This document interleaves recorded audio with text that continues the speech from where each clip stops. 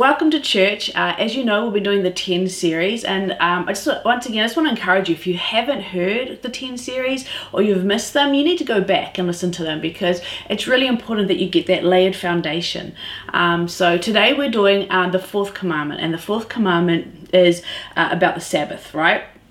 So you're probably going, oh, well, this will be boring. Yeah, maybe. But I've got some interesting things that I found out about that I really want to share. So let's turn with me to Exodus 20, verses 8 to 11. And we're going to read out of the NLT. Remember to observe the Sabbath day by keeping it holy. You have 6 days each week for your ordinary work. But on the seventh day is a Sabbath day of rest dedicated to the Lord your God. On that day, no one in your household may do any work. This includes you, your sons and daughters, your male and female servants, and your livestock, and also any foreigners that you have living among you.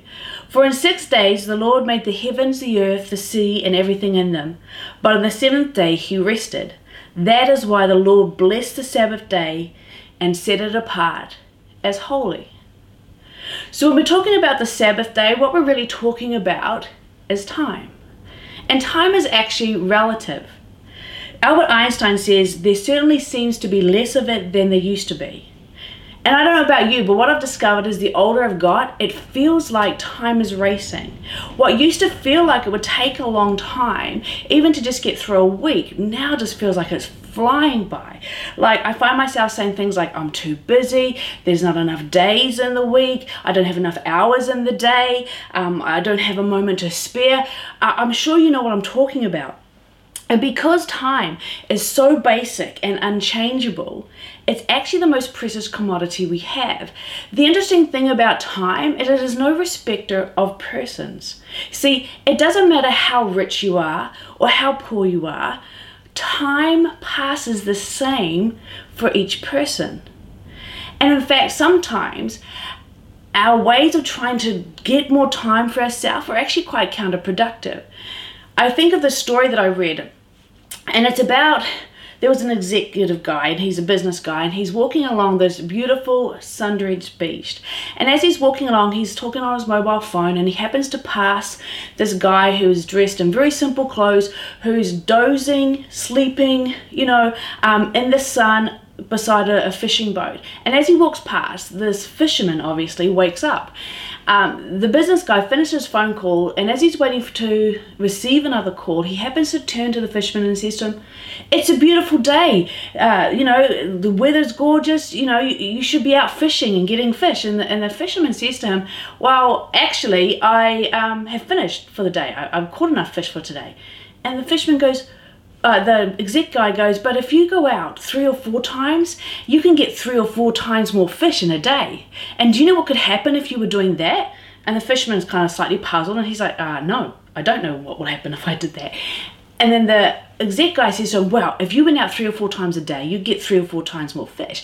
If you got 3 or 4 times more fish, then you'll be able to actually buy yourself a motorboat. Maybe even after a year, you could buy 2 boats. Then after 3 or 4 years, you'll be able to buy a massive cutter. And then from that point on, you could look to being able to buy yourself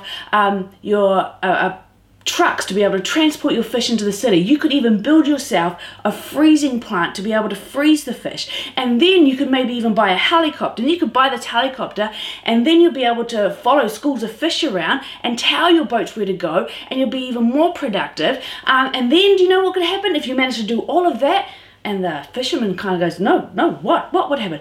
And then the businessman says, quite triumphantly, he says to him, "Then you'll be able to spend your days lazing on the beach, looking out over the beautiful water, just relaxing and enjoying yourself."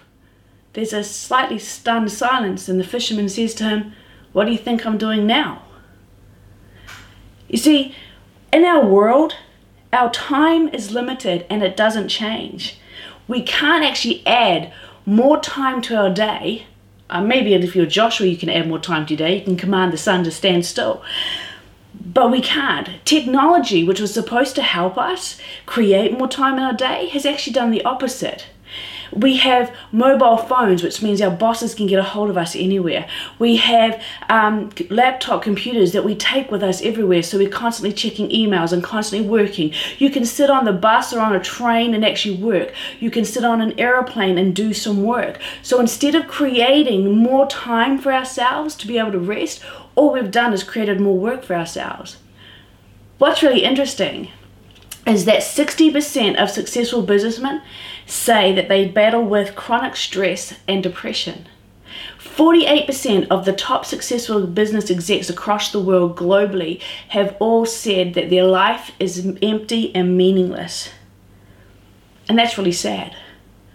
On top of earning a living, we actually have so much to do, right? Like, if we were to list out everything that you have to do, you're going to end up by filling up 2 pages of paper, most likely. You see, we have family to visit. We have friends to talk to.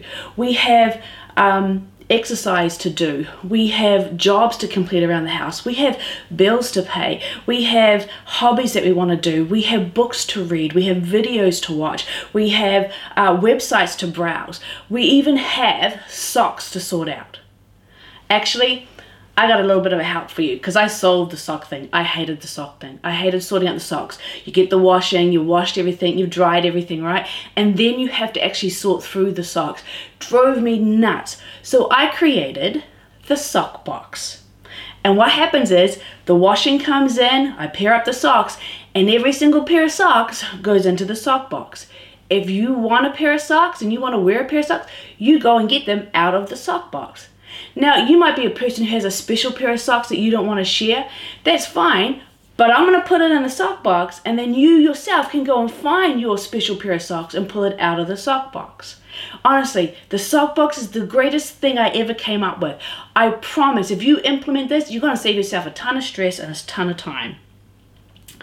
So we know that our time is limited, but the demands in our time seem to be infinite, just seem to be constant. Technology, which was supposed to make our life easier, hasn't done that. All this rushing around has made a complete affects every part of our life. It has a physical effect on us just as much as it does mentally and emotionally. If your body could talk right now, if your body could speak to you, what do you think it would say? It's highly likely that your body would say, slow down, rest, relax, can we just stop? There's this thing that psychologists have said has developed in the last 20 years, which they call universal fatigue. And universal fatigue is something that we all experience. We just didn't know it had a fancy name. You know when the alarm goes off in the morning and you wake up and you go, it can't be morning because I'm still so tired. That's because your body isn't getting the full rest that it actually requires. With so much pressure on our time, everybody, whether you are no matter what kind of level of work you do, everybody realizes that we have to actually evaluate our priorities. We have to look at our priorities and prioritize our time, because we actually only get 24 hours in a day. So we do that, we look at it. The thing is, if you don't live by your priorities, you're going to live by your pressures. And pressures are not always that important. They're things that drag on us, things that demand our attention. But if you don't live by your priorities, you're going to be constantly swayed by every pressure that you have. For the sake of our health and our sanity, for the sake of our family and our relationships, even for the sake of our community and our society, we actually need to take a Sabbath day of rest. And the thing is, with this, God is not trying to put another rule or another burden upon us. He's actually doing this for our benefit. Everything that God does is for our benefit. You need to remember that He is the Creator. He created us. He knows what we need and what we require. And His Maker's recommendation for us is to work for 6 days and on the 7th day, rest.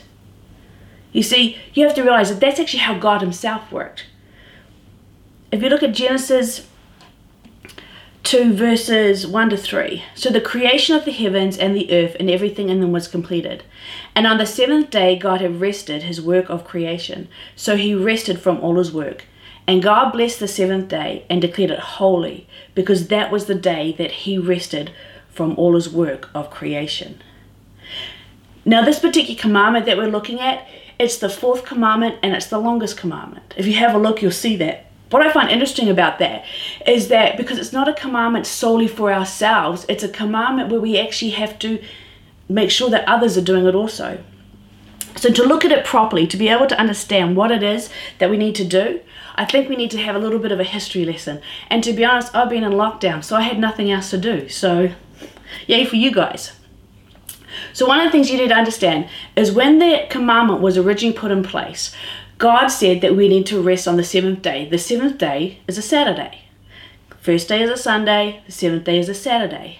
What was interesting about this is that the Old Testament laws had all these rules and restrictions about what could or could not be done on the Sabbath.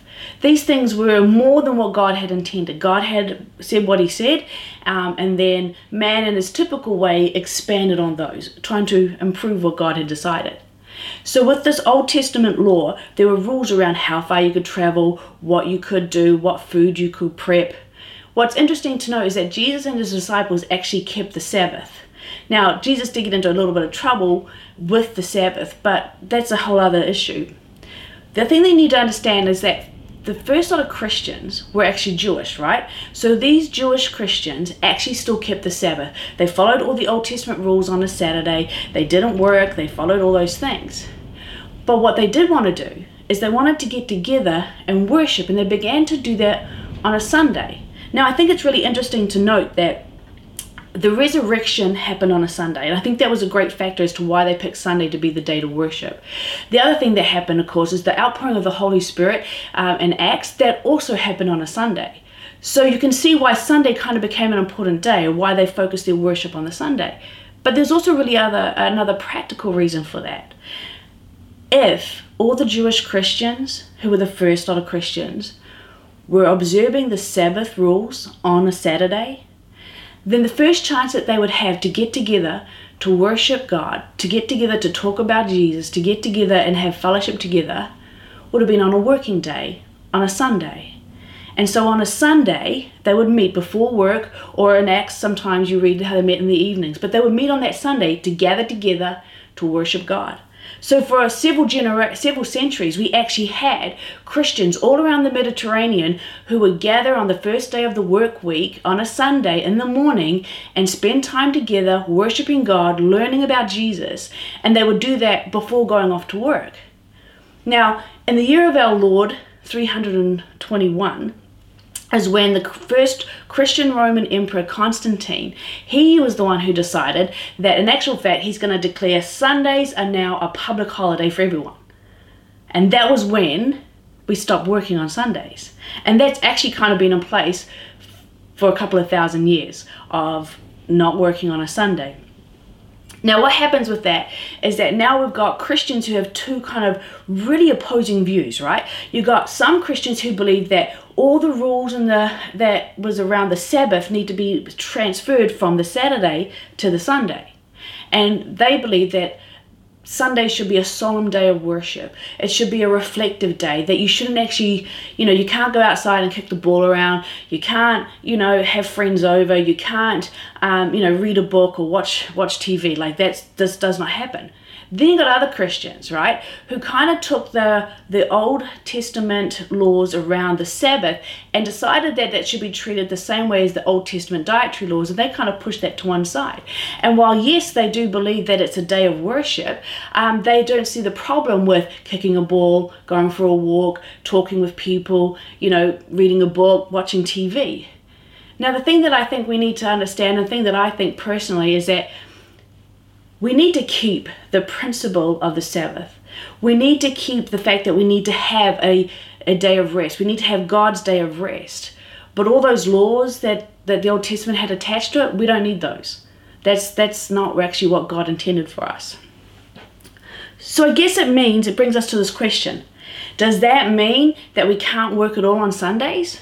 Well, no, that's quite illogical, really, if you think about it, because there are some jobs that require you to work on a Sunday, like emergency services, doctors, utility services. They are all required to work on a Sunday. And not only that, but pastors have to work on a Sunday. It's probably our most important day that we work, right? So it's not about it has to be on a Sunday.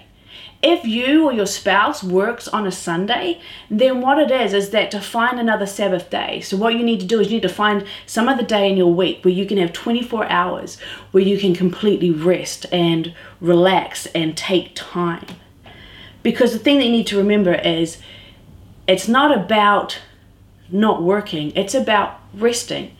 If you work shift work and your time is up and down, have a look. Where can you find one 24-hour block in 7 days and take that day and rest?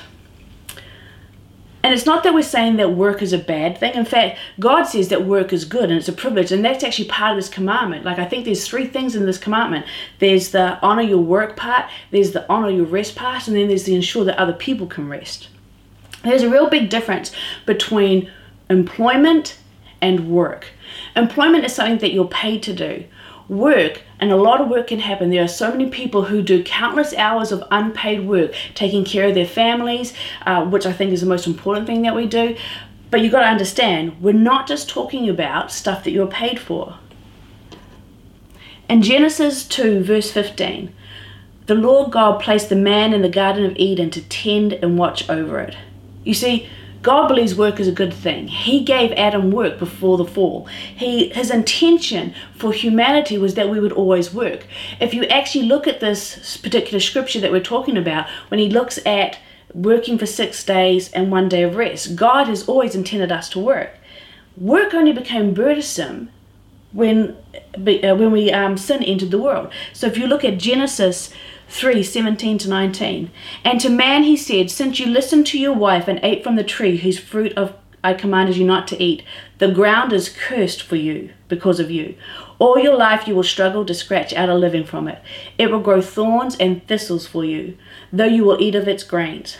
By the sweat of your brow will you have food to eat until you return to the ground from which you were made. For you are made from dust, and to dust you will return. We are designed for work. We are designed for work. That is what God has designed us for. Honestly, if you believe that you're going to get to heaven, you're going to laze about to play a harp, that's not what's going to happen. God has designed works for you to do. Working is a good thing.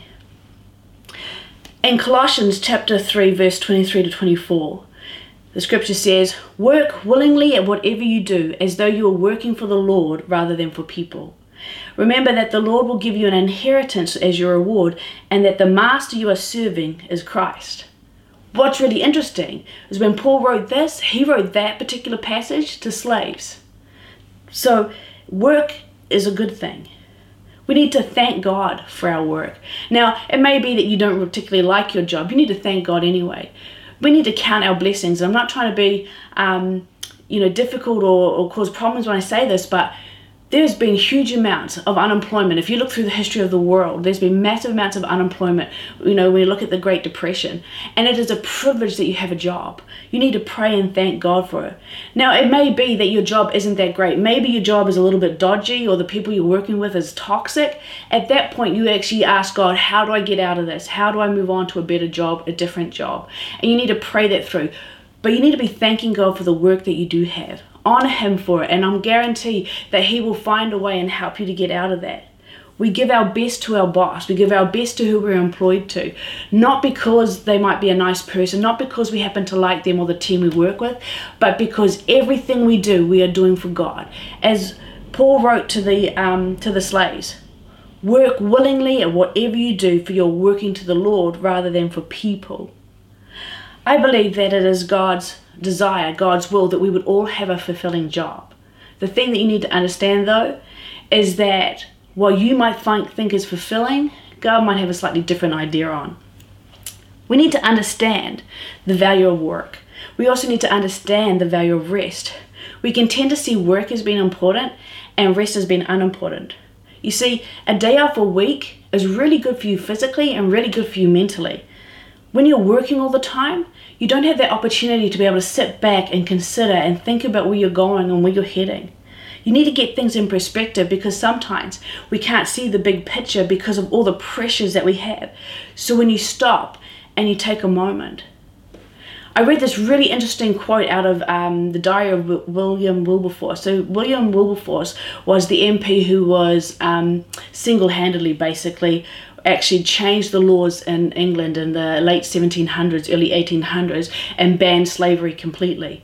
He was actually an up-and-coming MP, and at that time you have to understand that politics in England was so exciting because basically the crown had given up its authority and its power, and the people had now taken control basically of the laws and the rules, and they weren't going to be subject to a monarchy. So what happened was, he was in a time where he was becoming quite noticeable. He was very good at speaking. He was very good at presenting logical arguments. He was. It was quite an important time in his life, and it was a very exciting time for him.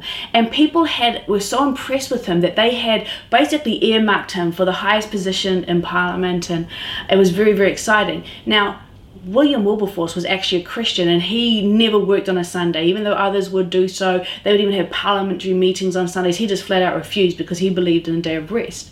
And it was because through this day of rest that he actually took some time out and he reflected. And what was interesting is he, in the end, declined to continue on to become Prime Minister and all that sort of stuff. He just stayed as an MP. But what was interesting was this. He wrote this in his diary. These earthly things assume their true size.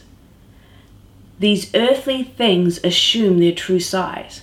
And I think this is vitally important for us, and we need to realize that when you take a break, when you stop and you give yourself time, you can see things in the right perspective. You see, when I'm rushing around and I'm responding to so many pressures, I don't have time to stop and think, is this going where it should be? Is this taking me in the right direction? You see, we need to stop. We need to make those things that are pressuring us put back into perspective, into their right size. Having a day off is also a statement as to who we are and who runs our lives. It dethrones work from being central to our existence. You see, there are alcoholics and there are also workaholics. And both of them are doing the same thing. They're escaping from their lives. Like, people use work to escape from family pressure. They use work to escape from social pressure. They use work to escape from everything else that's going around that they don't want to. What's really interesting is that stress from work in Japan is the leading killer of males. Did you know that? It's really disturbing that stress from work is the leading killer of males. It can cause hypertension, it can cause depression, it can cause mental breakdowns. If you don't stop and take a break, you are in a lot of danger. So, how do we get the most benefit from God's day of rest? If God has said to us, you need to rest, I want you to have a Sabbath day, it's God's day of rest, how do we get the most benefit from it? There are a few things.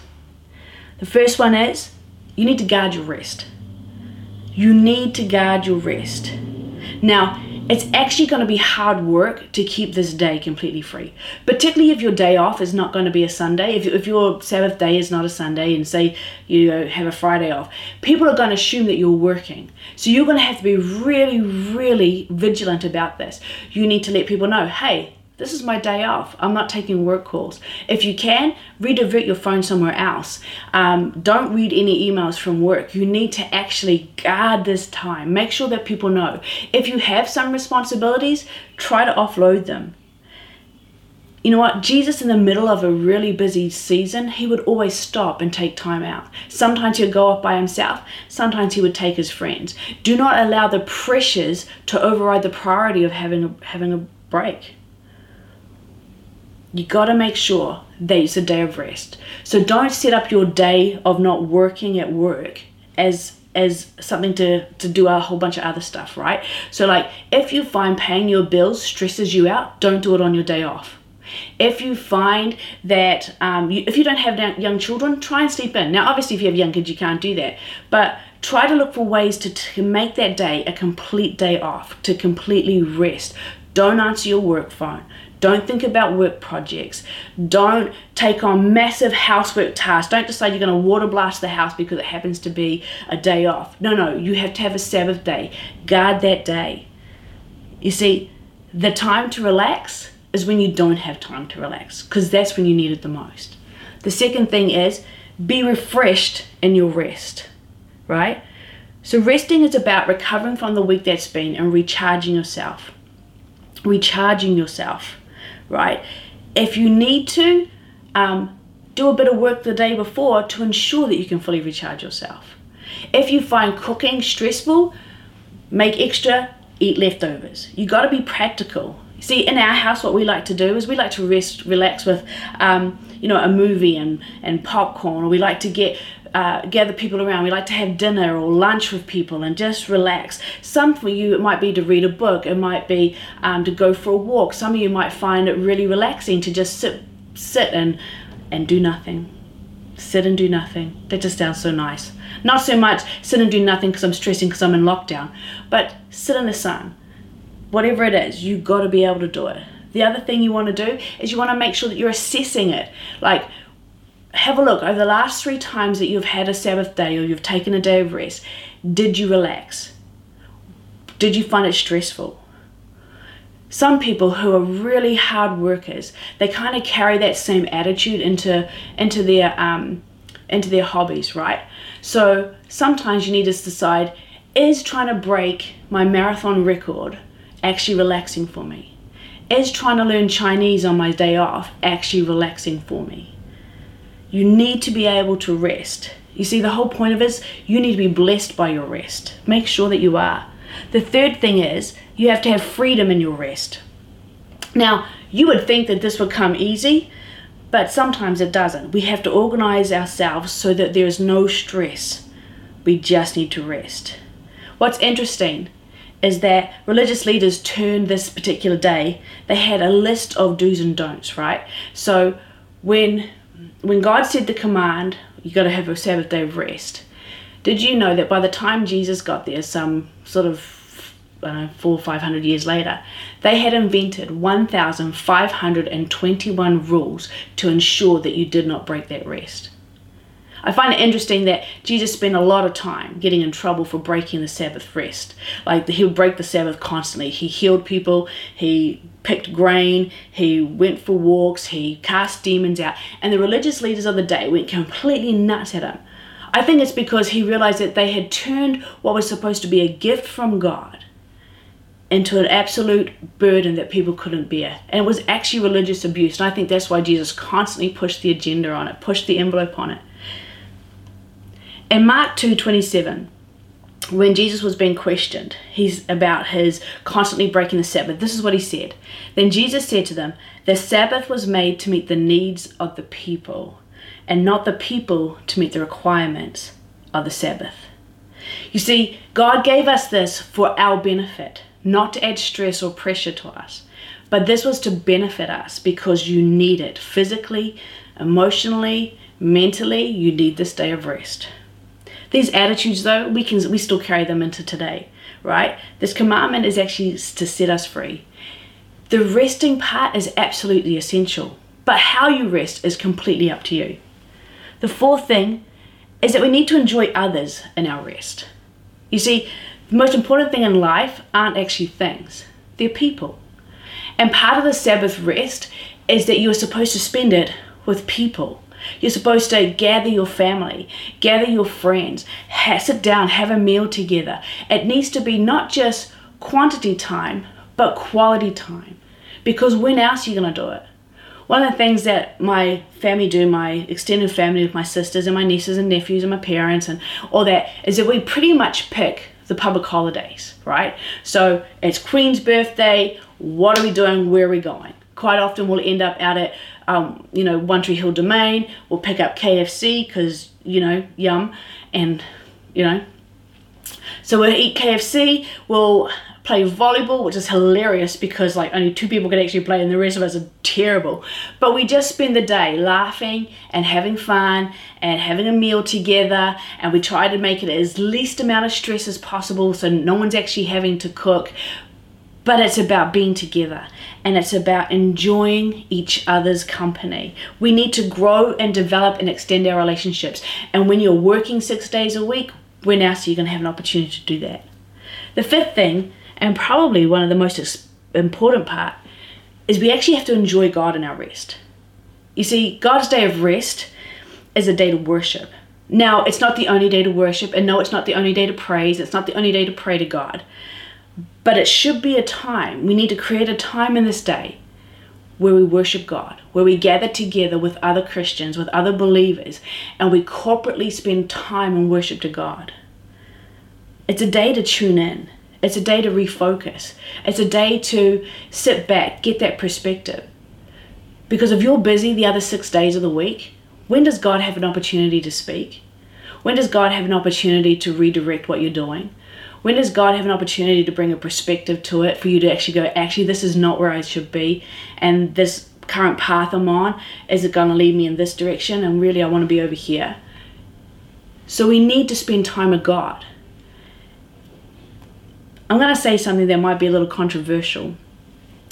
I find it really disturbing when Christians go, oh, well, we're going to have family time on Sunday, and they don't turn up to church. Now you're going to say, oh, but you don't have to go to church to be a Christian. No, you don't, but it really helps. And corporate worship is an essential part of being a Christian, because if you aren't gathering together, how are you going to know if you're on the right track? If you're not giving God time, how can He speak to you and redirect where you're going? If you want your family to grow up worshiping God and following God, then you have to actually turn up to the house. Just a side note. If we can take our rest on a Sunday, then we should. Giving God the first part of the first day of the week sets us up, because it reminds us as to who's important. It reminds us as to the fact that He is first in our life. We need to remember that we were to keep the Sabbath day as holy, but we are to keep it holy to ourselves. Keep it sacred to ourselves.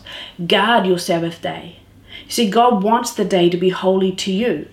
It isn't just about time off. It's about sacred time off. It belongs to God.